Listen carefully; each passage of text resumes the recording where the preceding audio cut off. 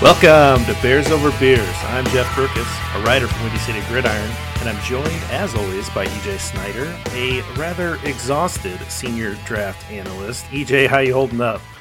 I'm doing all right. I was definitely more exhausted last night. Now I'm just a little fired up because I love this day of the draft. We're recording live during the final rounds of the draft. This is when, personnel staffs and scouts make their money, and you see a lot of players who are sort of unheralded come in and play really serious roles. So it's kind of like the day after Christmas when you get all those extra presents. It's great. So I'm fired up. Yeah, you have been on a live stream for, I don't know, the last 48 hours straight or some untold number or something like that. You were on live stream for a very long time on your other project. I won't call it a side project. It's the other project, Bootleg Football, and did a great job there. I tuned in for a while, and you and Brett did a phenomenal job breaking down the draft and just an amazing knowledge of the entire field of players, but we're going to focus in on Bears players. I think I'm going to also ask you about the rest of the NFC North if we've got a little time. Give everybody some bearings on where we're at during the day. Looks like the Vikings just made their 18th pick of this draft. Of this round. Of this round even. So we're in round 6. And pick 205, and so we're not that far away from the Bears picks. We're going to react live when we see the Bears picks, so that'll be a lot of fun. I did twist EJ's arm just a little bit to go grab a beer. So what are you drinking today, EJ? I did. Thank you very much for reminding me. I have so much crap in my man cave right now because I have all these screens and my notes, and I've been, I've had coffee and water and koozies, and I looked around and there was no more beer, so I ran up to the fridge and I got a Fremont Brewing Lush IPA, which is local here, Seattle brewer. And it's funny because it's the beer that I end up drinking. For those of you know, I watch games that I can't see at home at Buffalo Wild Wings because they have the NFL Game Pass, and the one beer on tap that they have that I really like is Fremont Lush. So it's a little bit of a harken back to football season for me, so that's a fun little throwback. But just a good, clean drinking IPA made with varietal hops. They have different versions of Lush depending on which section of hops, and they put that on the can and let you know sort of which. I almost said pressing, but that's a completely different fermented beverage. It is, and I'm looking forward to it. It's a nice reward at the end of a very long day. And thank you for your comments about the bootleg football stuff. It was fun to see you pop into the chat and give me some crap there. Always nice to see home folks from WCG come in there. But yeah, it was a good time. We did 3 days of live stream. What do you have to drink? Yeah, I'm working on I'm going to have a Day Crush Session Sour Ale. I thought a very appropriate draft beer is, because we always come up with these crushes, these, draft crushes, whatever you have. And so I've been saving this one for quite a while. It's from Evolution Craft Brewing. That's out of Maryland. And so this one I got, and I said, this looks like a draft beer. So it's a sour ale. So it's a nice little Saturday afternoon drink. So let's get that going. Well played, man. I love it. I love the tie-in. I wish I had a better tie-in, but I'm just happy I have a beer. I'm just happy you're upright because it's been amazing. I am too. Yeah, it's been a heck of a go. So the original plan was to do a live stream for about an hour before the first day of the draft on Thursday night, and then maybe an hour worth of reaction. We were going to do the same thing for yesterday for rounds 2 and 3, and we ended up just kind of plowing on through the first round because we were having a good time and the questions were coming in and we had really good viewership. And Brett just said, "Hey, do you want to stay on?" And I sort of stupidly said, "Oh yeah, sure. No problem." Hadn't eaten, was really counting on the break I was going to get during the draft. And so we just plowed on, ended up being 5.5, 6 hours the first day. And then we did the same thing yesterday, which was, again, super fun, amazing. Make hay while the sun shines. Really enjoyed all the interaction. We had people from all over the world. We had people from Ireland and Poland and Russia and Uzbekistan and Taiwan, and it was really crazy. So it was a lot of fun. Both of those are posted on the Bootleg Football YouTube site. You can go see them, replay them if you want to. And then today we were a little bit smarter about it. We did half an hour of just the first 2 rounds, 4 and 5. and then took a break. And allows me to do this, but I also got to eat lunch today. Go to the bathroom in a reasonable fashion. So all those things are good. Yeah, I did see you eat chicken wings on camera, which was not something I ever thought that we would have. I gotta say, I ended up eating a bunch because I just needed food or I was going to pass out. But I am terribly uncomfortable sort of being on camera in the first place, and eating on camera just kind of makes me want to throw up a little bit.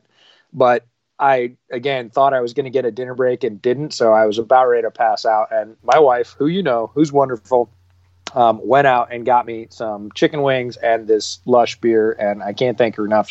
She probably saved my life. And shout out to your oldest, who had on an orange Bears shirt that I could tell from the background where he popped in for 4 or 5 seconds. Yeah, you know where that came from? Camp, I would imagine. That is a camp purchase. That is a Bears Pro Shop bargain table at camp in the kids' sizes.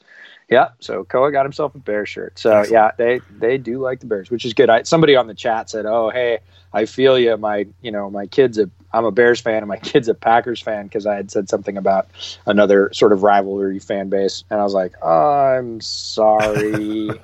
Like, I don't have to deal with that, luckily. Yeah, that's going wrong in parenting. Yeah, that's tough. Yeah, that's tough. All right, well, let's get into this draft. So, actually, I want to start on Thursday night, because the Bears did not have a first-round draft pick. That's the final piece of the Khalil Mack trade. So that pick swap ended up being pick 19 that went to the Raiders and got back pick 43 from the Raiders for that second-round pick swap. Basically, what I want to point out is that despite some of our worst fears, Ryan Pace did not trade back up into the first round. So yeah, that was huge. That was where we were all holding our breath, and anybody who wanted to needle us was poking at us going, Ryan Pace is going to trade up. He's going to trade all your 2021 picks. And was, Stop it. He can hear you. And he didn't. So that was pretty darn good. So commendable for that, because we've talked many times about, is Pace willing to change his approach in the draft? And we'll get a little bit down to the trade that he made using next year's capital in a bit, but again, it wasn't a top 3 round pick, and he wasn't, pushing to get back up into that first round, which I was very happy with. He didn't package those 2 second round picks to try to run up and get 1 first rounder or whatever. So great night Thursday for me, because he did not pull the trigger on any trade. Friday, woke up and to some rumors that, the Bears are interested in maybe trading up into the second round a little higher to get their guy. I started to get really nervous, started to sweat. That didn't happen. They stayed to pick 43. So again, commendable to stay there.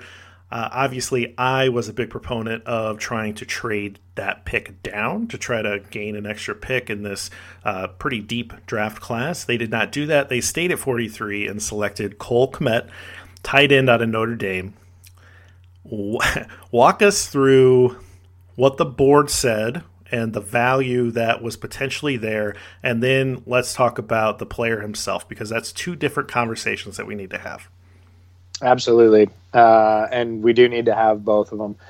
I was disappointed in the selection because of the first thing you mentioned, how well the board had presented itself according to the Bears' needs. And sometimes the board, quote unquote, falls the way you want it to, and sometimes it just really doesn't. And in this particular case, I can't really think of a board falling better for the Bears' needs than it was set up at the time. There's always those picks that you see come in the draft and you're a little bit surprised by, and usually, that's fine as long as it's another team, and that means it's pushing players that you want on your team down the board, right? So that's how value gets built during a draft. And as they came in to pick 43, even if they couldn't trade down, and I understand that they probably couldn't because there's so much value in the second round. There's probably 20 guys that are going to start in the second round, and it's usually about 8 or 10 who are going to start in the second round. This was an incredibly deep, wide sort of second round value. So nobody feels the need to get up to get that one guy because there's a bunch of guys left on their board. So trading down, you're either going to get less value or people just aren't going to do it. They're just going to say, nah, I'm fine sitting here. But as the Bears roll into 43, prior to picking Cole Kmet, they have a bunch of needs. Tight end is one of them, certainly for the future. I don't think anybody on the roster right now precludes you from taking a tight end with the talent they have. So tight end is definitely a need, but they had a strong need at safety.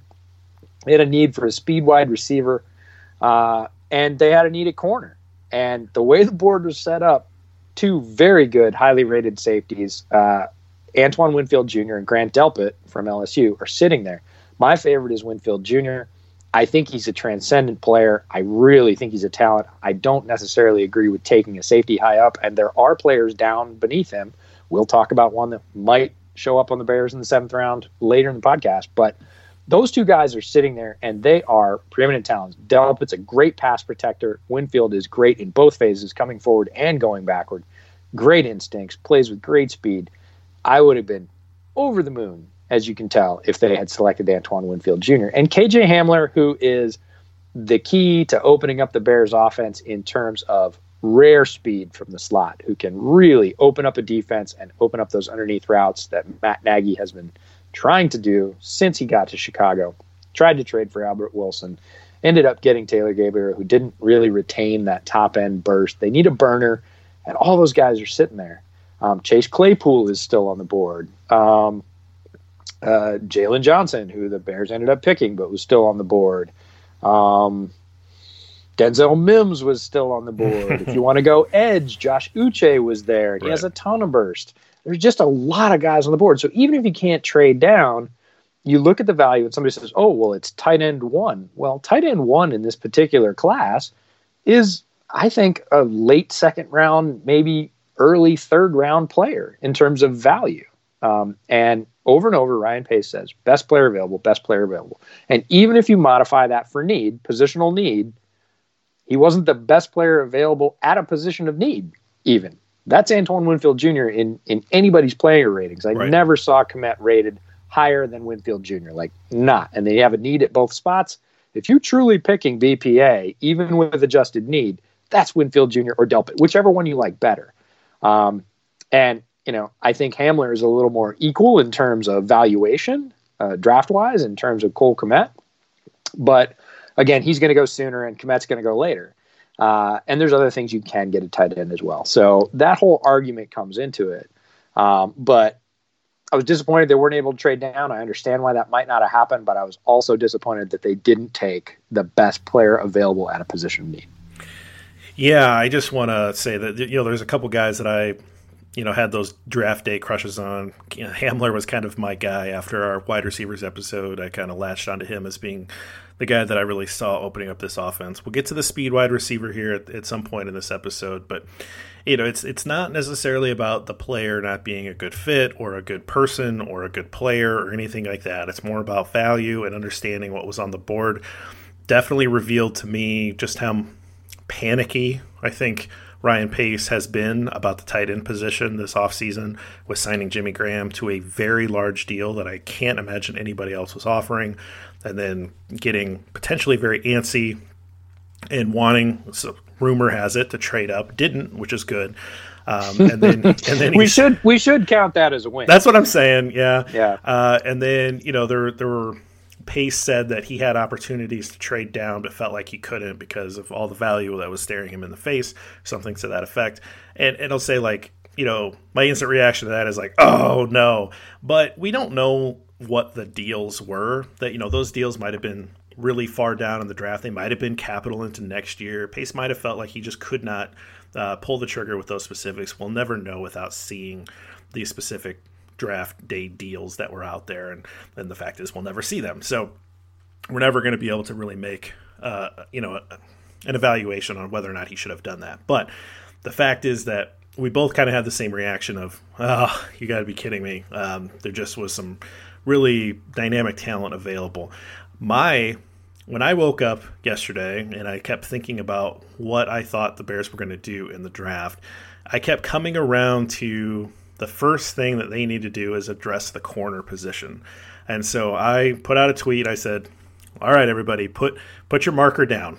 Like, if the Bears stay at 43 and 50, and I just had this feeling that they were going to do so, if they stay at 43 and 50, who are you picking? Who are the guys that you think are going to get to you? And I said Jalen Johnson, cornerback, Utah. That was the guy that I wanted. I looked at the guys that were still available that I thought may still be there at 43, and I said Jalen Johnson's my guy. He did not get selected at 43. He got selected at 50, but I was incredibly happy about Jalen Johnson being a Chicago Bear. Tell me why I'm so happy. Yeah, Jalen Johnson you should be happy about. He is a guy I did not think was going to get out of the first round. Might have been people's uneasiness with his medicals. He's had some shoulder surgery. That's not an issue before everybody panics. Looks like the shoulders are well healed and shouldn't be a big deal. But Jalen Johnson is a physical press corner with length, played at a very physical defense at Utah, good speed, playmaking ability, just an ideal fit for the Bears. Didn't think he was ever going to make it out of the first, especially not within the last month when anybody really dug into his game, when people started sort of aligning boards and doing mocks probably 2.5 months ago in earnest. He was a solid second rounder and just steadily climbed up into the back end of the first round conversation. Did not think he was going to be within reach of the Bears. Really thought the Bears were going to be picking from a guy like Cameron Dantzler or Bryce Hall, maybe Damon Arnett, who ended up going early in the first round to the Raiders. Those are all fits for the Bears, but didn't think Jalen Johnson's going to be there. He is a lockstep fit for what Pagano wants to do in the defense, and he's only going to get better. He's still an ascending player. He's good as he is. He can start, I think, right away, as a rookie, and still get better. He's not capped out. He's not at his ceiling, either physically or mentally. But he's a good enough player right now to start and hold up against bigger receivers that you're going to see in the NFC North. So the addition of Jalen Johnson is a flat-out win at 43, at 50, whenever you get him. Great player to add to the stable at a large position of need and a premium position, right? Corner is one of those positions with edge and quarterback that it's a premium position. If you don't get him in the draft, you end up overpaying them in free agency. So kind of a double or even a triple win for the Bears. Great addition. Now, let me ask you this question because I've been thinking about it since this happened.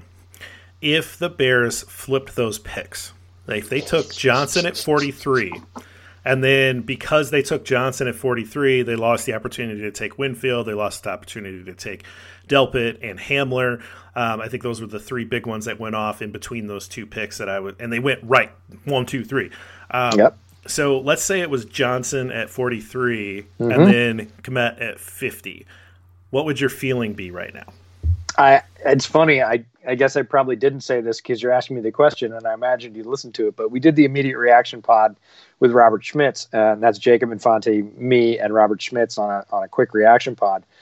And I think I probably said it after we ended up cutting it because you wouldn't be asking me about it. I said, if they flip these picks, I'd feel better about them. And again, we don't feel badly about Kmet. Kmet is a good player. We kind of skipped over talking about him.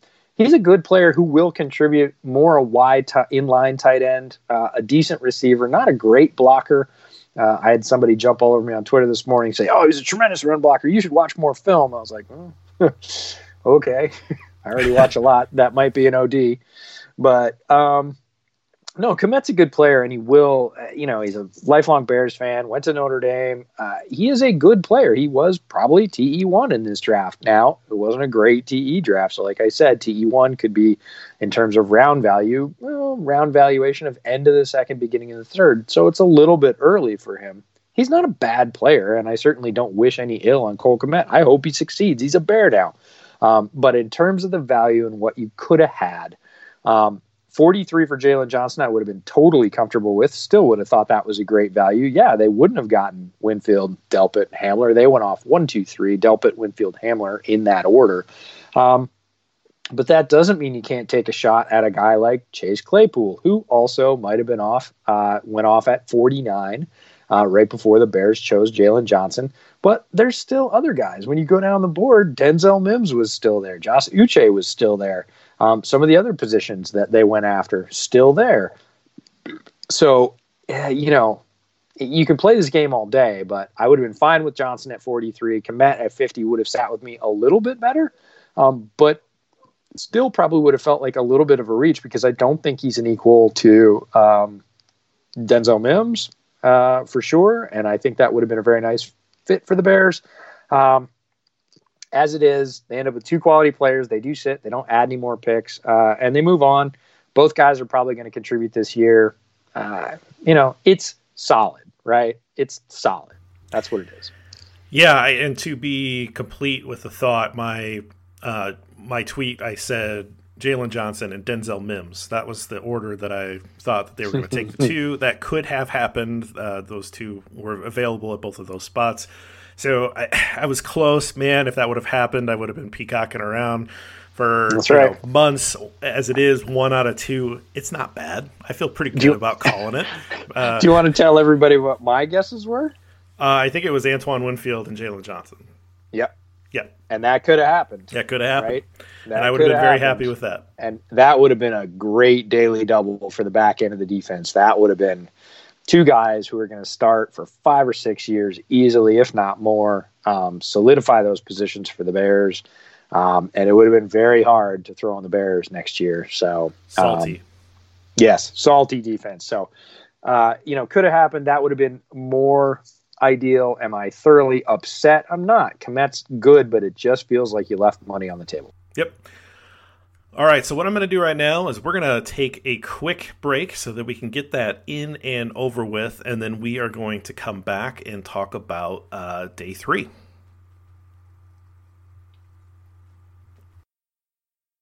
All right, EJ, we're back. So let's talk about this 5th round. Ryan Pace sat on his hands for the first 2 days and did not trade any future capital. He did not do that on day 3. He traded a 2021 4th-round pick to the rival Minnesota Vikings for one of their many late-round picks. This one a 5th-rounder, and they took Trevis Gipson, a defensive end out of Tulsa. What can you tell us about him? Well, it's funny. I was telling you before we started this pod, we were on the live stream yesterday, and people were talking about, as we sort of started to wind down on, day 2, getting to the end of round 3, people started talking about, okay, who's the best player on the board? What positions have good talent available? And one of the names that came up was Bryce Huff, the defensive end from Memphis. And somebody else said, well, if you're talking about Bryce Huff, you're talking about Trevis Gipson. And I said, yeah. And I'd watched Gipson. He went to the Senior Bowl. We saw him there. He was late ad. And I'd watched film before I got there of Gipson, and then I didn't watch him again, and I woke up thinking this morning, I woke up about 6 a.m., which is not when I wanted to wake up, considering when I went to bed, but sometimes your draft analyst brain just turns on, you can't turn it off, and I said, I got to go watch some more film, because I feel like Gipson and Huff are 2 guys I need to watch. It feels like their value is pretty good for the day. I actually put out a tweet this morning before the round started that said, hey, man, there's a lot of juice left on the board at edge. There's Alden Robinson, there's Trevis Gipson, there's several other guys that I listed off. There's probably 6 guys in that tweet. But Gipson was one of them. And then, the Bears trade up. We're on live stream, and chat starts saying, Bears are trading up, Bears are trading up. And quite frankly, the chat had been trying to bait us all day. So I was like, stop it. And they're like, no, it's real. And I was like, oh, who's he going for? And it comes through that they pick up Trevis Gipson from Tulsa. Gipson is a physical specimen. He reminds me of a young Roy Robertson Harris. He's tall. He's got great length. He's very strong. Doesn't have a ton of bend around the edge, but he does have a lot of explosion. Very aggressive, a violent tackler when he gets there. Can get around the edge both with speed and with power. Again, not a great bender. Doesn't get necessarily terribly low, but is a player with a lot of athletic ability. And when he makes plays, boy, you notice. He makes big plays. So if you want to get a really good sense of the best of Trevis Gipson, watch his games against Cincinnati and SMU this year. He had impact plays in both, and I say that in plural. He is a guy that, with a little bit of refinement, has a lot of skill and couldn't come into a better situation sitting behind Khalil Mack and Robert Quinn in that room going, Absolutely. Teach me, masters. What do you know, right? Because he has all the gifts. He's got more juice than anybody that's been sitting in the backup edge room in a while. And if he plays up to those physical gifts, look out, right? He is a guy that can absolutely get it done. So first thing I said, what did he give up? Right? Somebody said they're trading up. I was like, what is he doing? Is he packaging all? Because they didn't have that much ammo, right? It's 6th and 7th, or it's next year's fourth rounder for a fifth rounder this year, which is the going rate. If you go a year into the future, typically you go a round up in compensation.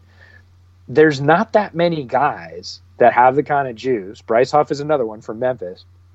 But there's not that many guys that have the kind of juice that Travis Gibson has, just from a physical standpoint. Now, if you can harness lightning in a bottle and get him to be a little bit more consistent, work on his pad level a little bit, he has decent hand usage, but he needs to develop that a little bit more. But boy, he's got speed, power, size, length. You just take shots on those guys. And the Bears need one, quite frankly, because behind Quinn and Mack, it's not good, right? There's nobody sitting there as an heir apparent. And Gibson could be that guy in a year or two, depending on how he develops. So, spending next year's fourth rounder to get, again, talent at a premium position, I'm okay with it. I was strangely like, I don't hate this. That was a nice feeling. Yeah, I think, in general, that's not the way to make money in the long run, right? So if you're evaluating this concept in a vacuum as a one-time thing, and you're saying, oh yeah, for this guy, this particular player, this defensive end, it's good. It's a good deal. It's a good idea. I think in general, my issue with this Ryan Pace administration is that he's very free with draft picks, and that's unfortunate because he does have a really good eye for talent evaluation, and so he should be interested in getting more of those draft picks so that he can stack the roster with more and more of his very good ideas on who to select.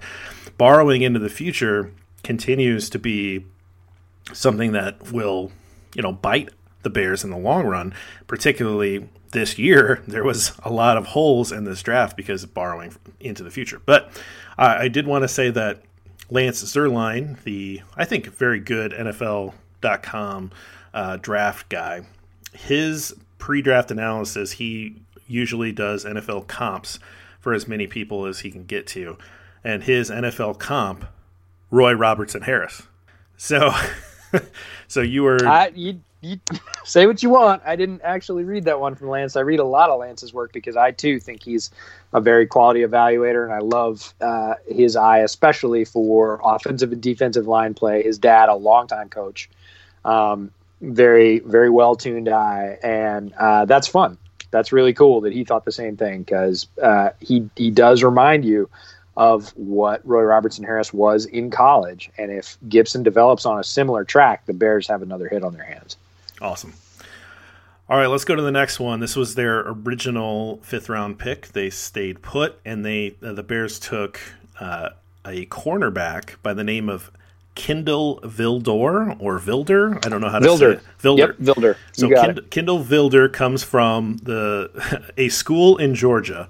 So I'm chalking it up to, what is Ryan Pace getting when he goes down to Georgia? Is he just obsessed with Southern comfort food that he just loves his trips to Georgia? Because he always seems to find something, even if it's not from the Bulldogs at Georgia. He's finding Valdosta State and Stephen Denmark, and now he's got this guy from Georgia Southern, Kindle Vilder. What can you tell us about him? Vilder was a little bit surprising to me. Simply from a positional standpoint, not from a player standpoint. Now, Kindle Vilder, undersized corner out of Georgia Southern, played a little bit outside for them, but that's because they have some undersized receivers in that conference. He's going to be a true nickel, and that's where my confusion comes from. Because the Bears have a decent stack of nickel corners on their roster, so I'm kind of the immediate questions that came up in the chat on the live stream and elsewhere in my mind were, hey, is Vilder going to move to safety? I don't think so.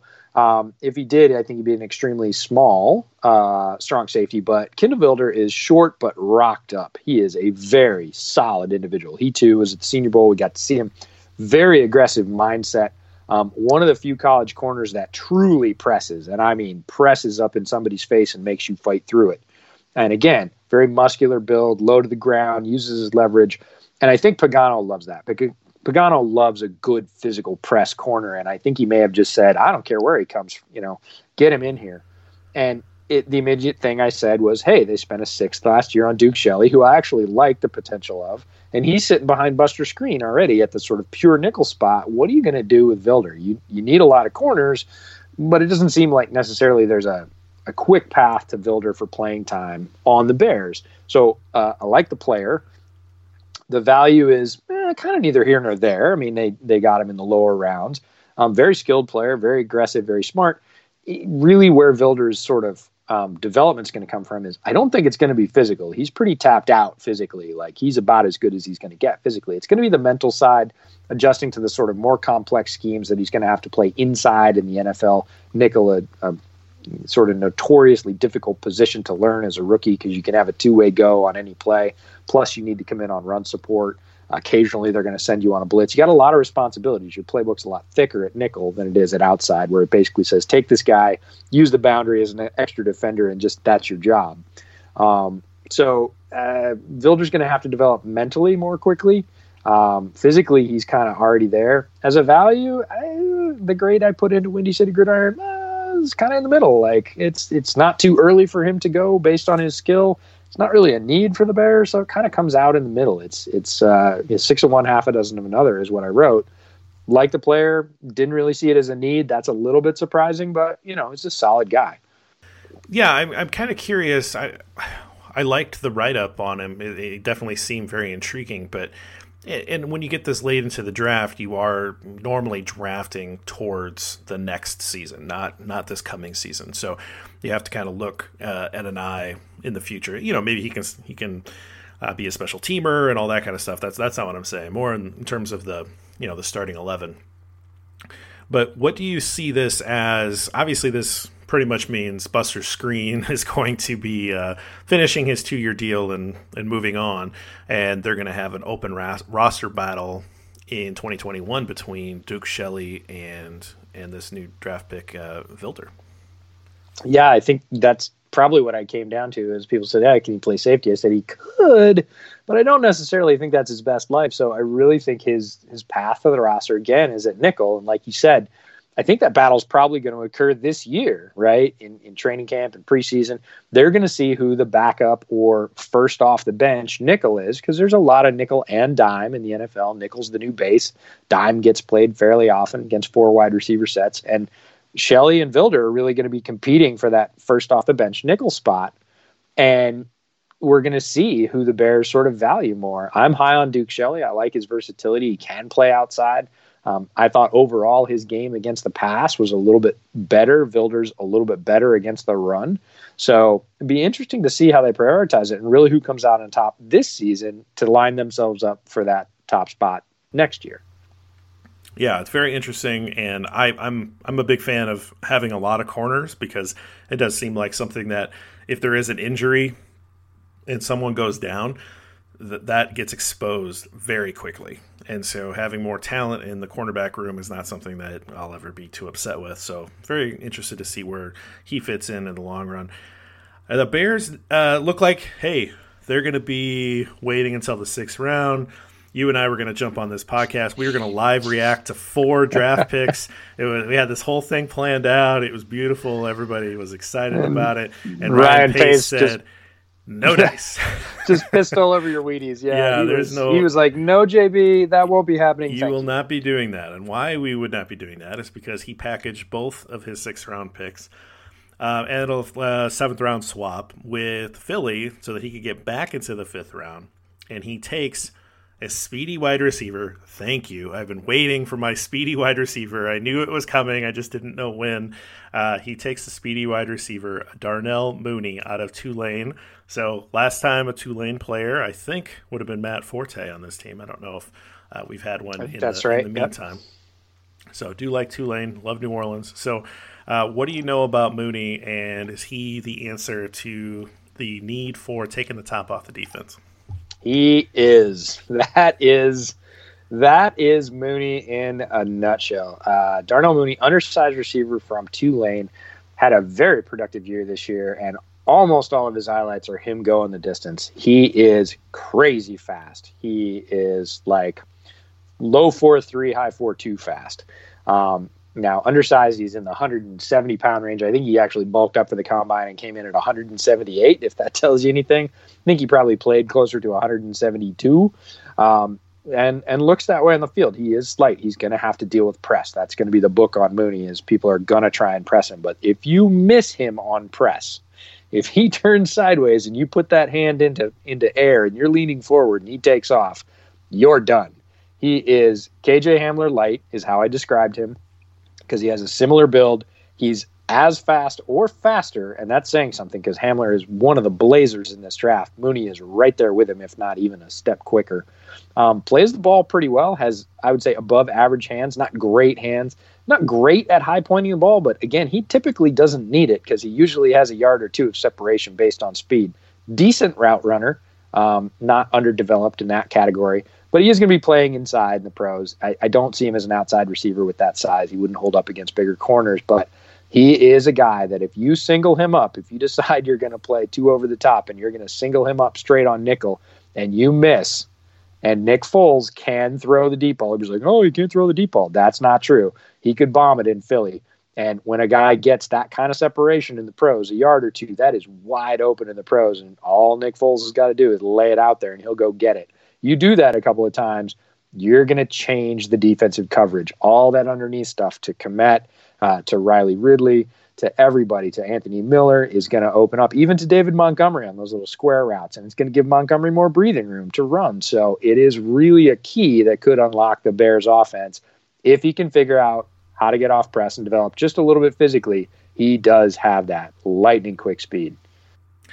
Yeah, I mean, it's been the the one thing that I've been hammering over and over at that wide receiver room is, if you're going to get rid of Taylor Gabriel, that's the element that he ideally brought when healthy to that wide receiving core. And without him, there's really no one else on the roster that was able to bring that. So you had to do it somewhere. There's obviously more well-balanced and well-rounded receivers that were up high that, were available at 43 and 50. A Mims comes to mind that, you certainly led the charge on in terms of really liking. But this definitely is very exciting to me. I like adding this element, and I couldn't be happier with this pick. So very excited to add that. And that's where we're at right now with draft picks. We are in the 7th round. We're a few away from where the Bears are going to pick. It won't be too much longer, but I did want to get your thoughts on the different division rivals, and I want to start with Detroit. I want to start with Detroit because they had the highest pick, and I think that they're having an okay draft, but kind of like there's a little bit of what's their plan here. So let's start at the top. They stayed at 3. They weren't able to get enough juice to trade out of 3, which I think that's good news for the Bears. If someone wanted to give them free capital to move up for, say, Tua or something like that, that would have been a little irritating. But they stayed at 3, and they took the guy that everybody thought they would take in Jeff Okudah, who's a really good corner. They followed that up with taking DeAndre Swift, running back out of Georgia. Some people had him as their number 1 running back coming out. They have an edge rusher, Julian Akwara from Notre Dame. Then they took a couple guards, including one that I think kind of stabbed you in the heart, Logan Stenberg, guard out of Kentucky, who you said just a dog or something to that effect. They took a wide receiver in Quintez Cephas from Wisconsin. Yep, and they doubled down on running back. Took a New Mexico State running back named Jason Huntley. That is horrendous for us, I hate to tell you. Oh, really? Oh, no. Okay. Oh, yeah, that is bad. And they've got one more pick, but they also have a defensive tackle from Utah, John something. So what do you think of the Detroit Lions draft class of 2020? It's pretty solid. I hate saying that as a Bears fan, but it's a thing. They have grabbed some talent, and they also have grabbed some speed, and that is evident throughout their draft class. DeAndre Swift and Kerryon Johnson as a 1-2 punch at running back. And I know Kerryon Johnson has had trouble staying healthy. But when he's on the field, very underrated, very talented, very tough back, who I think is plenty dynamic. But you pair up DeAndre Swift from Georgia, who is a very electric one-cut back. His signature move is float out to the right on that sort of wide right zone read. Put that one-cut foot plant ground and just go. Lose no speed in doing it, and then gone. Swift is, you better maintain really good gap discipline on Swift or you're going to pay the price. And then they go and get Huntley. Huntley, I love, an undersized running back from New Mexico State who is pretty small, definitely not a between the tackles guy, but is crazy fast. He's one of the fastest guys in this draft. He's like Darnell Mooney fast. I watched his game against UTEP this year, and he, hold on to your hats, averaged 16 yards a carry in that game. Well, okay. Yeah, you're like, wait, what? They had this one little veer play that looks a lot like the play that that DeAndre Swift likes. Run a little bit more sort of off tackle, but UTEP had no answers, and Huntley is so fast that you can't catch him. He's also got special teams experience, both punt and kick returns. He's pretty electric there with that speed. So I saw Huntley, and he was one of my late round sort of special team sleepers, a lot like Kareth White was last year. And I saw he went to Detroit and thought, oh boy, that's as if they didn't add enough speed with Swift, and that is enough speed. Matt Patricia and his staff putting together a really good look. Akuta's tremendous. DeAndre Swift, we talked about. Akwara's got a lot of juice off the edge. Jonah Jackson, one of my favorite guards out of Ohio State. Logan Stenberg, that's the inside of the Detroit line for the next 7-8 years. Logan Stenberg's just a bully. I cannot wait, and this sounds ridiculous for a rookie, but I cannot wait for Logan Stenberg versus Akeem Hicks. That is going to be a war. And everybody's like, Hicks is going to eat his breakfast, blah, blah, blah. Yeah, maybe a couple times, but Stenberg's going to stone him a couple times, and you're going to be like, what? He's country strong. Really, really good. Cephas has some juice as a wide receiver. He wasn't one of my favorites, but I can see what they liked in him. And then Jason Huntley, like I said, just going to be a special teams demon for them and a change of pace back that you're going to have to keep up with. Also a very good receiver, even though he's quite short. And the last guy, John Panisi, I don't even know how to say that. I just passed on it. Yeah, he is you're smarter than I am. John is the other defensive tackle from Utah. Leki Fotu went to Arizona, is their primary defensive tackle. Don't remember him standing out on film. Did watch a lot of Utah film with Jalen Johnson. Both their safeties got drafted, Terrell Burgess and Julian Blackman. They have a linebacker, Francis Bernard, who I really like. Bradley Anai was on the edge. That defense was just loaded with talent. Wow. So, yeah, no, a lot of Utes getting drafted this year, and rightfully so. Going to be lean this fall. Yeah, they better reload well. I don't know how the recruiting is, but we're going to find out. I kind of feared that they had a better draft than I wanted to give them credit for, but I was at least happy that they didn't get any free capital out of that number 3 pick, but they definitely look like they got some good players. I want to go to who I think probably, unfortunately, had the best draft in the division, and that's the Minnesota Vikings. Tons of draft capital. They're moving all over the board. They're, already accumulating additional picks for next year. But I think they came out pretty good. Pick 22, they got Justin Jefferson, wide receiver out of LSU. They were able to trade down out of 25 to 31, and they were able to, I think, get their top target. At least that's kind of what I was looking at. Jeff Gladney, cornerback out of Texas Christian. They were able to get an offensive tackle, which that offensive line seems to always need to be upgraded in Minnesota. Yeah. Ezra Cleveland, tackle out of Boise State. Cameron Dantzler is a guy that you've kind of mentioned as quarterback potential target out of Mississippi State. And then there's another 7 people. So I'm not going to go through all of them. There's a ton of draft picks. And they have 4 more in the 7th round. 4 more, yeah. I think they might try and push some of those forward for people that want to pick up people this year in a very deep class. But you're not wrong. Minnesota had a good class. Justin Jefferson is a great get. Nobody thought he was going to be there at 22 after his combine performance and really his season at LSU. But his combine performance kind of sealed it. He ran a 4.4, and they were like, well, that's everything we needed to see. Jeff Gladney, a corner that I think fits pretty well in the right system. I'm actually glad he didn't go to the Bears. He wasn't one of my favorites. I know a lot of people that like him. He's a good corner. He wasn't up high for me. Ezra Cleveland has been a bit of a draft darling in terms of his rise. He's not ready right now, but he's definitely a capable project at swing tackle. If they play him right away, week one, I would want to be on the opposing side. I think he's gonna take his lumps for a bit, but he is a guy that could develop, and that seems to be the Minnesota MO at tackle. They'll take athletically talented folks who aren't quite there yet.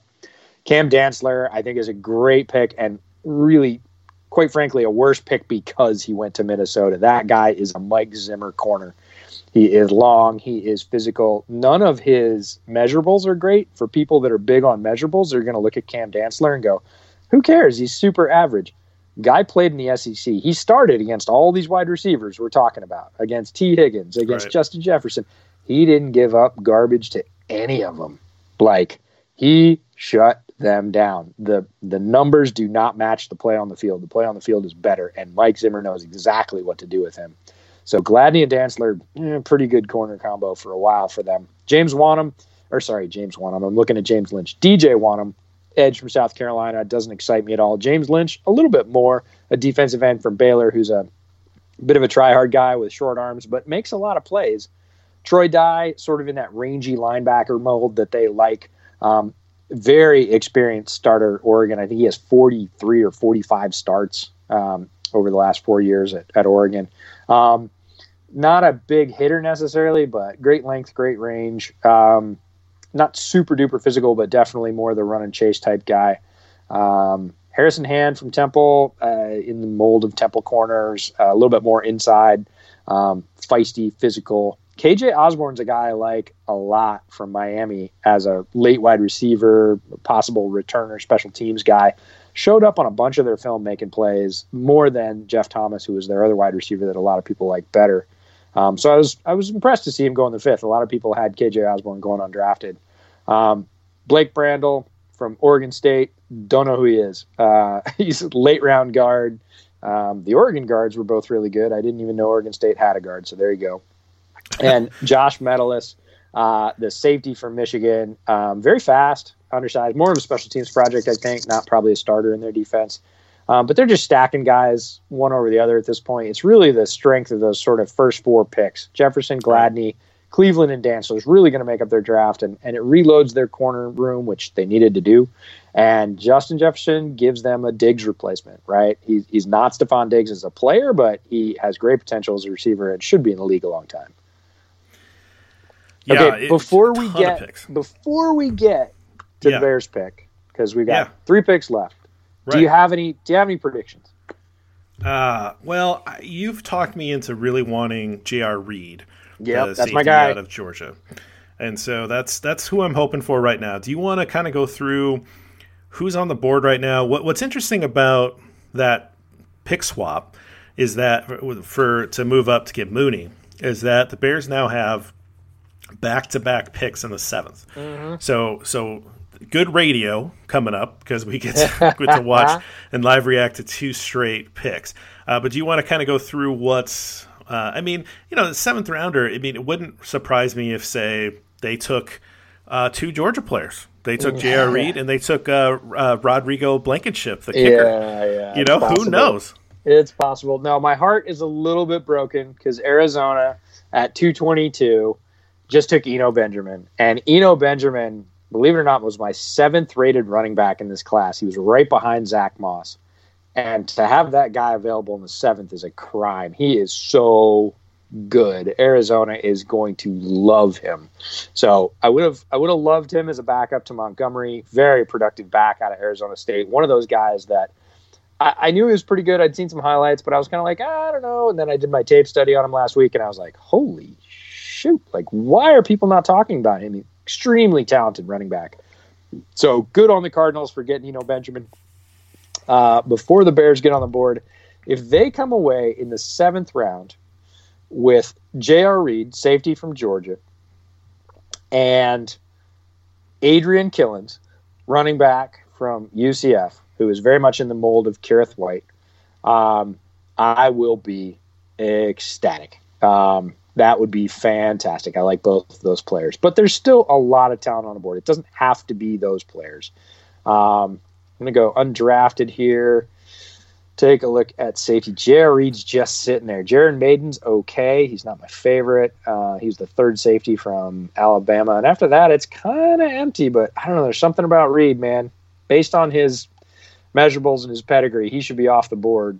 He's a little bit old. He's a redshirt senior. But I'm not holding that against him based on his play. Very, very talented safety. There are a couple more nickel corners who I love, and this is the problem with taking Kindle Vilder. It's more opportunity cost. Javaris Davis from Auburn and Dane Jackson from Pittsburgh are both players I actually like better than Kindle Vilder, and they're still there in the seventh. So you could have gotten those guys. Those guys are dogs in the slot. Let's take a quick look at linebacker. See if I can beat the picks here. They do tend to. Oh, Joe Bocci from Michigan State. That would be a slam dunk. The second coming of Chris Borland. Great player. I actually think he's a little bit more athletic, and the testing backs me up on that than Borland, but plays the same way, just all out all the time. Really good leader and player for Michigan State. Bryce Huff is still there on the edge. I would take that guy in a heartbeat, as is Derek Tuska, from North Dakota State. Both edges. Tuska is just a traits guy, had good production, plays really hard. Huff is a flash, man. He is all about one thing, speed around the edge, and he has one move, which he's perfected, which is this little double hand slap to the tackle, and then just push your shoulder into his sternum and then reach, and you're at the quarterback. And, he's a one-trick pony, but, boy, the trick is really good. So I would take Huff or Tuska probably maybe even before Reed. Just, again, I think Reed's a greater need for what they have left, but those guys might be better talents. Defensive end, is there anybody I like? Nick Coe is still there from Auburn, and Kenny Willekes from Michigan State again. I like as well. I wouldn't be at all upset with those guys. Defensive tackle, I don't think is a great need, but let's check it real quick. Oh, Benito Jones would be a fantastic Eddie Goldman backup, and Raequan Williams would be a really nice 5 for Michigan State. Again, I keep saying Michigan State, but I didn't expect all three of these guys to be on the board. That's Williams, Willekes, and Joe Bocci, all great players from Michigan State. Malcolm Roach is there as well as an end from Texas. Would be a 5 tech for the Bears. That's the defense. We're only a couple of picks away. Let's take a quick look at. Everybody wants wide receiver, but they already picked one. If they go quarterback, now I don't think they will. Tyler Huntley from Utah would be my guy there. Not Nate Stanley? No Hawkeye for you? Oh, dude, Nate Stanley is. I'm sorry you had to put up with Nate Stanley. He's really terrible. Some of his tape was terrible this year. Hold your nose up terrible. It was rough stuff. All right, my computer's decided to spin at the moment. I'm going to reload NFL.com really quickly. Well, Cole McDonald, quarterback from Hawaii, is now a Tennessee Titan. Yeah, that'll be fun. That'll be really interesting to see how he meshes with Mike Vrabel. I really would have loved Eno Benjamin again. He was clearly the pick at running back. There's a bunch of flavors at running back. JaMychal Hasty is fun. James Robinson, a local guy from Illinois State, but he's very much like Montgomery. I think that'd be having two of the same guys. That was really the Eno Benjamin pick. Let's see who's at wide receiver. If there's anybody that I saw my guy Desmond Patman from WSU go off the board. He went to Indianapolis. Courtney Davis from Texas A&M, I could see. Joe Reed's already gone. He was my guy. Tristan Jackson from Syracuse. Nobody to pound the table for at wide receiver. Do they need another tight end? They don't, but let's check. Hunter Bryant, the guy from Washington, still there. Thad Moss, who's Randy Moss's kid. And Sean McEwen from Michigan. Well, solid. At tackle, Alex Taylor would be a neat project as a backup tackle. Has great physical gifts. Has no idea what to do with them. He's huge. We saw him at the Senior Bowl. He's got this, I swear his wingspan is 88 inches. He's just massive as a human being, but he's kind of all over the place. And then guard, I don't think there's anybody left at center. I checked a while ago. Tremaine Antrim from Clemson would be a decent backup guard. Calvin Throckmorton from Oregon. I actually really like him at guard. That's probably it for guard. And then center, real quick before they pick. Yeah, nobody really at center that I'm super excited about. So lots of choices, but favorites would be either edge or J.R. Reed as a safety, who I think is vastly underrated going in the 7th. I would have been comfortable with J.R. Reed any pick on day 2. So, yeah, he's a very good player. Day 2 or day 3? Sorry, day 3. My bad. I was like, wow. No, no, 4th round. Any time after the 4th round would have been totally happy with J.R. Reed. And here we are in the 7th. He's still on the board. And I think kind of the same thing for Bryce Huff. And I don't know. I've seen Tuska mocked pretty. Oh, Willekes goes to Minnesota. Oh, boy. That's a great pick. No, Kenny's a really good dude. He's a hardworking player. I got to interview him 3 times at the Senior Bowl. Just a great talent. Zimmer's going to do things with him. He reminds me of Stephen Weatherly, who just signed a big contract to go down to Carolina, in the fact he's a super hard worker, big effort player. Willekes plays with tremendous leverage, really, really good with his leverage. Hard-nosed player, extremely athletic. Put out, instead of a pro day video, a video of him doing the splits, flips off a wall, round offs, all kinds of stuff, which a guy his size should not be able to do. Extremely athletic player, which, I thought was a much needed modernization and update of the pool jump video. Right. There was another guy that jumped. Yeah, out I of the pool. heard there was a pool jumper yesterday. I don't even look anymore. I'm so jaded about pool jumping. But I mean, yeah, but there's so much talent here. They could take any two left out of the Michigan State guys. If they took Bocce and Raekwon Williams, it'd be a home run in the 7th. Both of those guys can play. Raekwon Williams would back up Bilal Nichols, and Bocce would be a backup to probably Danny. Well, I've got the first one. Okay.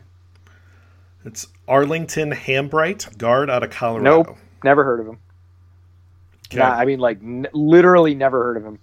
So I have no reaction to that. I'm going to tell Lester, do your own grade. I didn't watch him. He's a guard. Lester can. Right, Lester but literally, you know how far down the guard rolls we go? Like, we go pretty far. We go pretty deep into guard rolls. Like, definitely guys that aren't going to get drafted. I've never heard of that guy. Like, never. Obviously I've never. If you've never heard of him, I've certainly never heard of him. So no, and a name like that, I would remember.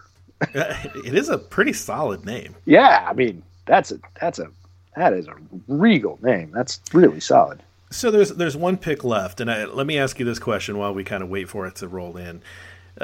Bears, unless the last pick is a quarterback, go another draft without taking a developmental quarterback, which means that Tyler Bray has continued to hold on to his camp arm position. Well, maybe. Well, maybe. You think like a UDFA. Priority free agent? Yep, UDFA. Yep.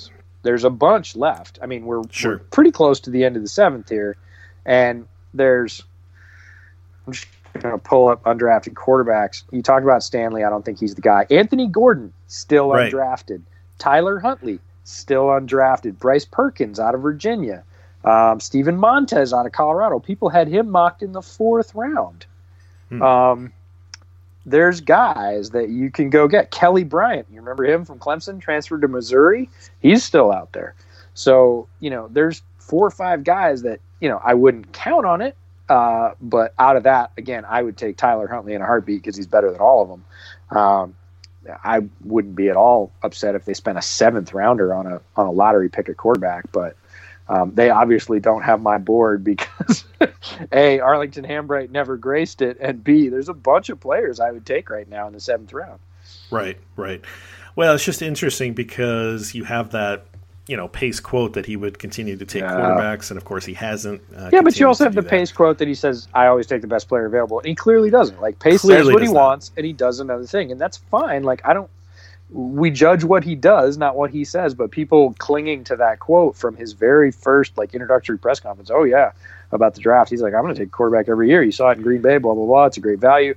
He hasn't almost ever. So, it's not a thing with him.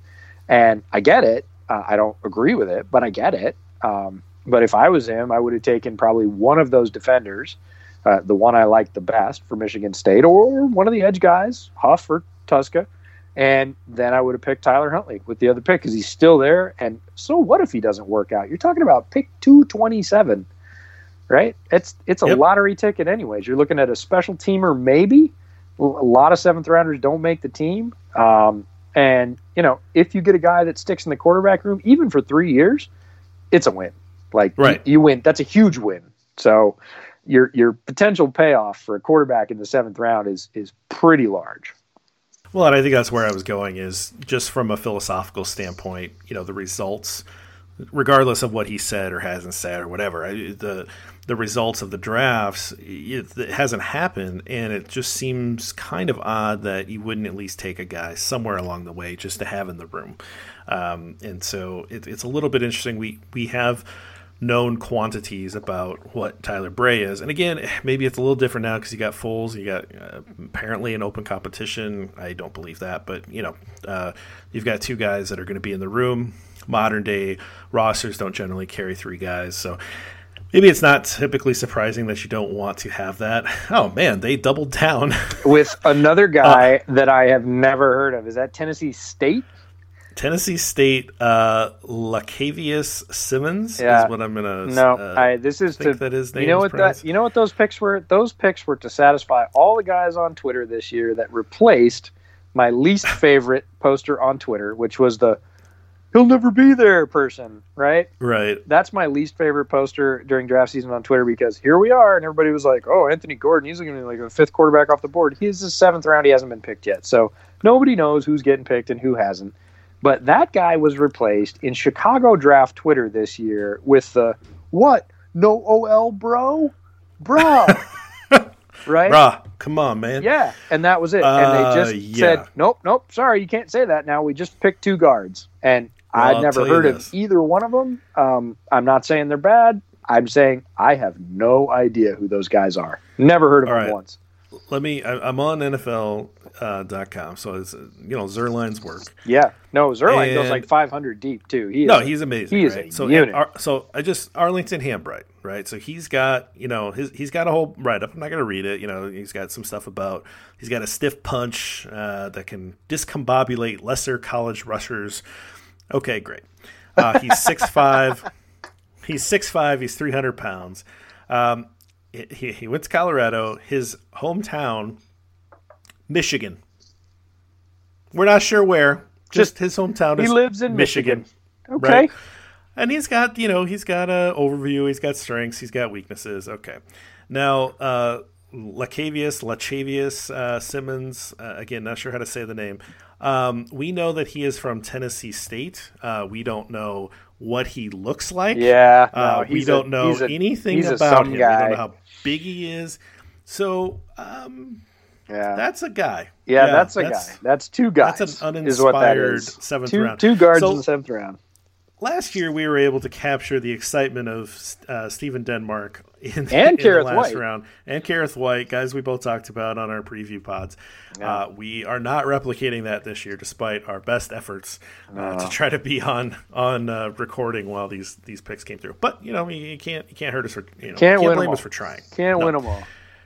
All right, well, let's at least – all right, so that's the draft. Well, we didn't talk about that other team.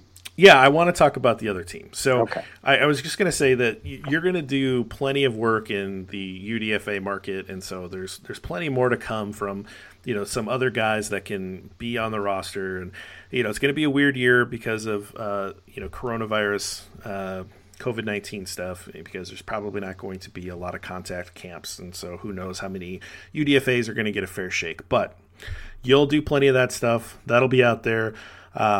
What else do you have going on Bootleg? Oh, geez. You guys taking a break? Brett threatened to do a recap of the draft by division. So that would be like 4 podcasts that are probably, given our propensity to talk, all about an hour and a half long, which we'll love doing. It'll definitely stretch that out. We've got a couple of projects in the hopper. In terms of things we said, I want to do that after the draft. One was comparing Cam Dantzler and Igbenogany, who is the other corner from Auburn, because it's a classic debate between performance versus potential. Dantzler had all the performance, right? In every rating, he was better than Igbenogany, which is not surprising, because Igbenogany is a wide receiver convert last year. He moved from wide receiver to corner in his final year of college eligibility and played pretty darn well in the SEC. Now, that is an arrow pointing up kind of a thing, but he's still learning. So the fact that he went well before his much more established colleague tells you everything you need to know about how much the NFL loves potential, right? Sure. But I'm in the Dantzler camp, and Brett came down fairly hard on Igbenogany's side. And we said, well, we should do this. We should kind of pick our favorite film clips and throw them at each other and say, yeah, but you're getting this. Yeah, but you're getting this. So we'll do that as well. And then I have another thing coming out, which necessarily it'll go on bootleg, and I think we're probably going to end up talking about it on Bears Over Beers as well. But I possibly accidentally invented a stat. Oh. Yeah, this is not in my roundhouse, which is why you sound so surprised. But I ran it by a couple of stat people. I started with our favorite statistician, Jay Wood, Jonathan Wood, from the Bears blog. Well, I take a little bit of offense to that because you co-podcast with it's coming actual to you. scientist. You could have sent it to me. Objectivity. You could do peer review before it's public. All right, but I think I came up with it about 3 weeks ago, and I said, man, with all the draft lead-up stuff, I just don't have time to do this and support it and whatever else. I want to do it, and Jonathan was good enough to say he'd wait. We're going to roll it out together because he did a lot of the sort of heavy lifting on the analytics side. It was my idea, and we kind of tweaked the formula, and I think it's going to be really useful, and I'm excited about it. So that's the teaser for that. Well, and again, I should have led with this way earlier because we've talked all this good stuff, and who knows who's still sticking with us. Thank you for those of you that are sticking with us past the hour, but I will say that I have also been working on a side project, and that is going to be releasing soon. We're going to release the first episode of a Bears history podcast that I'm doing with my best friend, and that we're calling it Hallis to Mac, and we're going to go by the decade. And we're starting, obviously, with the 1920s, and we're going to work our way all the way to the modern team. And really excited about it. I've already got 5 recorded and processed and ready to go. We've been working on that while you've been doing bootleg stuff because I know you've been incredibly busy, and I've been keeping myself busy doing Bears history stuff. So I've been looking backwards. You've been looking forwards. So hopefully we can come back together. Can I just interrupt and say that I am ridiculously excited about that project?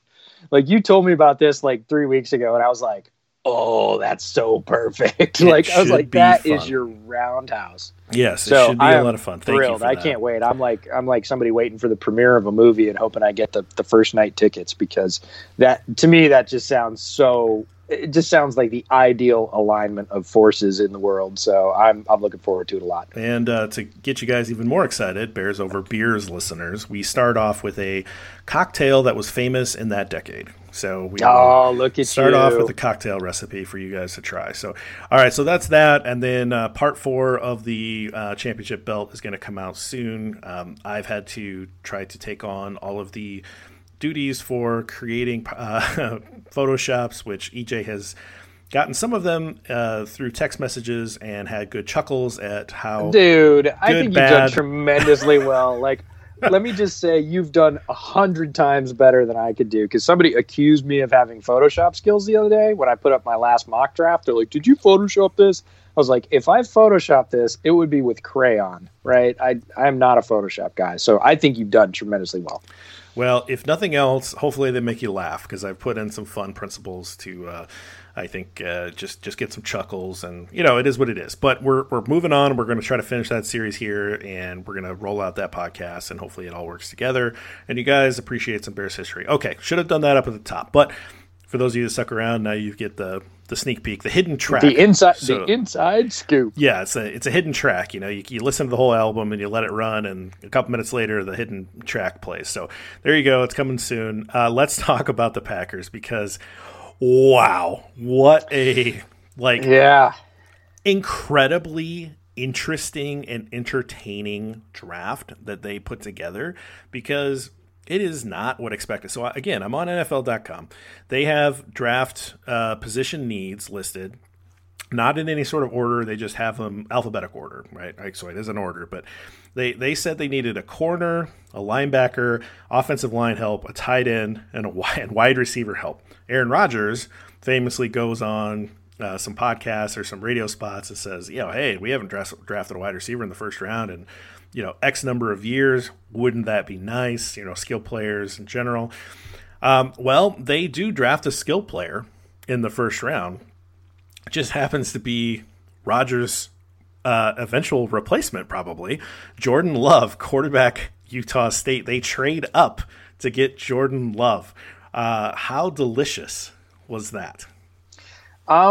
It is or it isn't. And again, draft evaluations happen in 2 to 3 years. The part of that was kind of gratifying as a Bears fan is Rodgers has this well-documented, I don't know what you'd call that, protective nature of his status. He definitely takes offense to moves that don't align with his worldview about how to run the Packers. He is still a player, but obviously a preeminent one and a very skilled one. Usually they have a larger voice in the organization. And for him to come out and say, I want this, and for the Packers to say, yeah, but we're going to do that. And then my favorite was Brian Newhurst coming out and saying the next day, or even I think that evening, in an interview, and somebody said, "So have you talked to Aaron yet?" And he said, "No, I haven't reached out to Aaron about this yet." And I retweeted that and said, "Oh, no worries. I'm sure that'll go fine, right?"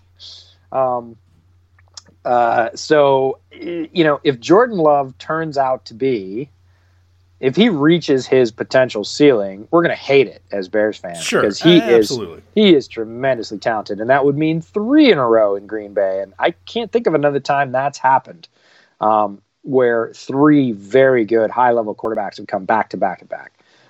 So if that happens, we're not going to like it one bit. We're going to hate it just as much as anything else the Packers might do. If, for some reason, Matt LaFleur can't reach Jordan Love or can't push him up to that potential ceiling and he struggles a little bit, we're going to love it as Bears fans because they will have finally fallen off their shelf of saying we're a fantastic team, which means we actually have a fantastic quarterback, and they've had that for more than 2 decades. So, it really hinges on that, and the rest of the draft I don't want to say is worthless, but nobody's going to remember it. Like, if Jordan Love's great, it's an amazing draft. If Jordan Love's terrible, it's a terrible draft. Right. Well, just to kind of run through it, the other highlight is that they did not take a wide receiver in this historically deep wide receiver class. They did take a running back, which did not seem like a need to me. A.J. Dillon out of Boston College. They took a tight end, Josiah DeGuara. And it's really interesting. I like him as a player, and I heard this morning that they didn't draft him as a tight end. Did they draft him as a tackle? They drafted him as a fullback.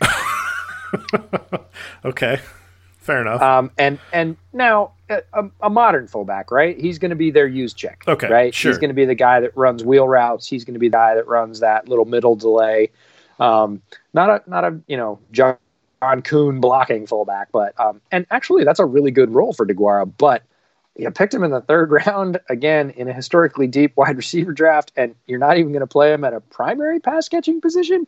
Like, somebody posted after the conclusion of round 3, Aaron Rodgers should retire tomorrow, like in protest. And I'd be all right with that. I think that's, I'm sure. But I think that's a little extreme. But, you can't look at this draft from his perspective, from the quarterback's perspective, and say, I wanted this, and it was widely available, and you did this? This is what you did? It's but I don't know. We thought that last year that they were not going to be great with a brand new head coach and a totally mixed up defense, even though they imported a lot of talent, finally decided that free agency was a real thing. Caught up with the rest of the NFL and imported some high-priced defensive free agents, and we thought that was going to take a while to gel, and we walked out on week 1 and got our cans handed to us. So, it's all interesting on paper until you get it on grass. Yeah, I will bask in the short-term schadenfreude of Aaron Rodgers' annoyance and irritation and just, whatever it is. I think that Rodgers is, he's a Hall of Fame quarterback. He's super talented. He's done amazing things. Any time that he can just kind of throw a fit and reveal that he's a little bit of a baby, it makes me happy. So it is what it is. Yeah. This made me happy that they went out and did this. After that, it really drops off for me. Kamal Martin, I was very surprised by. They picked a linebacker out of Minnesota who was not really on my radar. The other linebacker, Carter Coughlin from Minnesota, I thought was better. He went later. John Runyon, who is John Runyon's kid, guard from Michigan, and he is a Michigan guard, and you can say whatever you want about that. He looks like all the other ones. He plays like all the other ones. That's a good thing. He'll be fine. He'll be solid. And then Jake Hansen, the center out of Oregon, who was a lower-rated center, but if you're going to pick a lower-rated center, Jake Hansen's not a bad player to pick. 3 players off that line now getting drafted: the center Jake Hansen, the guard Shane Lemieux, and the tackle Calvin Throckmorton, who will probably kick inside to guard. But that's 3 players off a college offensive line being drafted in the same year. That's pretty darn good. And then they just picked up Simon Stepaniak from Indiana, who's another guard. So they got 2 guards and a center. They did get some of that offensive line help that NFL.com said they needed. None of those guys are high runners. Runyon probably has the best chance to come in and contribute immediately. Hansen, I think, will be a capable interior backup, and Stepaniak, we'll see. I think he's roster competition. All right, well, that's the 2020 draft for us. Do you have any other big picture impressions that you wanted to share about this class? You put in a ton of work. We've worked you wire to wire. Any kind of parting thoughts? Yeah, it was super fun. None of the technology maelstroms that everybody was predicting, befell the NFL draft. It actually went pretty smoothly, I think. Which is pretty cool. People got to focus on football, which is also fun. The world hasn't been the greatest place of late, and the ability to just kind of have the escapism of focusing on what your favorite football team did or didn't do is a relief, I think. And you can really change your team over the course of, obviously months and months of work, but really 3 days of the NFL draft. You can come out with a very different outlook, and always interesting to see where teams put their resources in relation to what they're chasing, right? And I think case in point for that, the Denver Broncos, right? Ooh, yeah, they are going to be passing the ball. Yeah, Denver Broncos are trying to keep up with what? Their division Kansas rival, City Chiefs. The Kansas City Chiefs, who have had an amazing draft, let's be honest, because they didn't need a whole lot. They just won the Super Bowl. But listen to the start of the first 7 picks of the Broncos draft. Jerry Jeudy, the all-world wide receiver from Alabama, incredibly talented, will start right away. KJ Hamler, the guy that you really liked, in the slot, blazing fast. Michael Ojemudia from Iowa, who you follow, I know, is a corner, good zone corner, not my favorite guy, but has length, fits in Fangio's system for sure. Lloyd Cushenberry, best interior offensive lineman in the draft. He will sit in front of Drew Lock for the next 7 or 8 years, and nobody's touching Lock. His ability to anchor is unparalleled. McTelvin Agim from Arkansas, who I think is a really good defensive tackle, sort of 5-tech, has quite a bit of pop. And then they go and get Alberto, the tight end from Missouri, who's a big guy, runs really fast. And I was like, Alberto? They already have Fant, right? Right. And I'm like, Fant and Alberto running like seam routes? Get out of here. Add Courtland Sutton in there. Yeah, I mean, you've got Courtland Sutton, Jerry Jeudy, KJ Hamler, Fant, Albert, like, Philip Lindsay. They're going to be fun. That is a track team. They're assembling a point-making machine to try and keep up with KC because they know they need it. And it's always interesting to watch drafts like that because you go, oh, we know what they're thinking about. Like their true intentions and sort of true worries are revealed. And, not surprising that a team like the Ravens, every year I say this, the Ravens have that draft, right? You look at the draft when you're done and it's like, it reads like a first round. I mean, Patrick Queen, J.K. Dobbins, Justin Madubuike, Devin Duvernay, Malik Harrison, Tyre Phillips, Ben Bridgeson, the better Michigan guard. James Prochet is a huge steal for them in the 6th. Best hands in the draft, wide receiver from SMU. And Geno Stone, your guy from Iowa. Like, down in the 7th, they're still picking guys whose name you know who are like, well, comes from a good program. Yep, he's a solid player. Like, That's the Ravens every single year. So you look at a couple teams and you're like, man, they just do it every year. They know how to do the draft. Look at other teams and you're like, what? Mm-hmm. John Schneider in Seattle had a crazy draft, right? picked a linebacker from Texas Tech who I think is pretty good with Patrick Queen still on the board, the number one interior linebacker. You're just like, what? I did a bunch of reactions for the Field Goals podcast, the Seattle coverage on SB Nation, and they were really happy when I called right after Jordan Brooks got picked because nobody in the room knew who he was. Oh, no. They were like, do you know about this guy? I was like, oh, yeah, I scouted him. He's like a fourth-round player. He's a good player. Nothing against Jordan Brooks, but he is forever going to be linked to Patrick Queen. He's going to be like, he got picked one pick before Patrick Queen. Not saying Brooks won't be a good backer, but Patrick Queen to the Ravens, come on. Like, it's a perfect the rich just get richer. They could not have hoped for any better. No, absolutely not. So it's not Brooks' fault, but John Schneider doesn't give an F. He is like, I don't care. Like, I'm going to pick who I'm going to pick.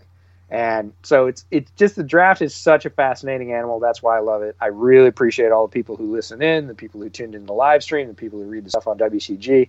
It's why I get to do what I get to do. And for me, it's a passion. It's super fun. Just happy if it brings any sort of knowledge, enjoyment, hilarity, as I eat chicken wings on camera to you throughout the weekend. I'm happy to provide it and couldn't do it without you folks. So thanks very much.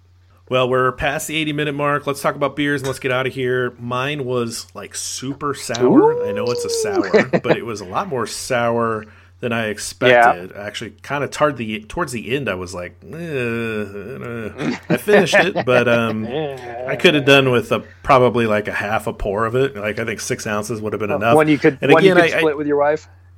Well, yeah, I really like it when you do the sours and you add a little bit of fruit to balance it, a little bit of sweetness, and so that's kind of my wheelhouse. This didn't have that; it was just a straight up sour, and by the end of it, I wasn't really feeling it. But what about you? Got it. No, Fremont Lush is great. Fremont Brewing slogan is "Because beer matters." I love that. It goes down really easy. It's quite clean. It's got a little bit of crispness. I wouldn't say fruitiness to it, but sort of that. Yeah, floral isn't the right word for it. It's just got a very fresh kick at the end of it. Makes it very easy to drink. It's a very well-crafted beer of the style, and I enjoy it a lot. So it went down very easily. Got a couple more in the fridge, and I'm not at all upset about that. So shout out to Fremont Brewing in Seattle. You guys do a great, great job. Love your stuff. Awesome. You want to get us out of here? Yeah, absolutely. So we've told you where to follow our work, but both of us on WCG, Windy City Gridiron, the Bears site on SB Nation. Lots of our colleagues churning away extra content there. We've been super active during the draft. Of course, you can follow the podcast there. Make sure to follow the other podcast there from Lester Wilfong with T-Formation Conversation, Bear With Me with Robert Schmitz, Bill Zimmerman's podcast there as well, all bringing you tons of Bears information. And we'll continue to do that with draft class recaps, like Jeff said, UDFA follow-ups. The UDFA tracker is probably already up if I know Lester. He's fantastic with that. So much fun there. Tons of side projects for Jeff. Follow me at Bootleg Football on YouTube or any of your favorite podcast outlets. And until next time, which shouldn't be all that long, have fun. Enjoy this draft class. It's been a ton of work, and bear down.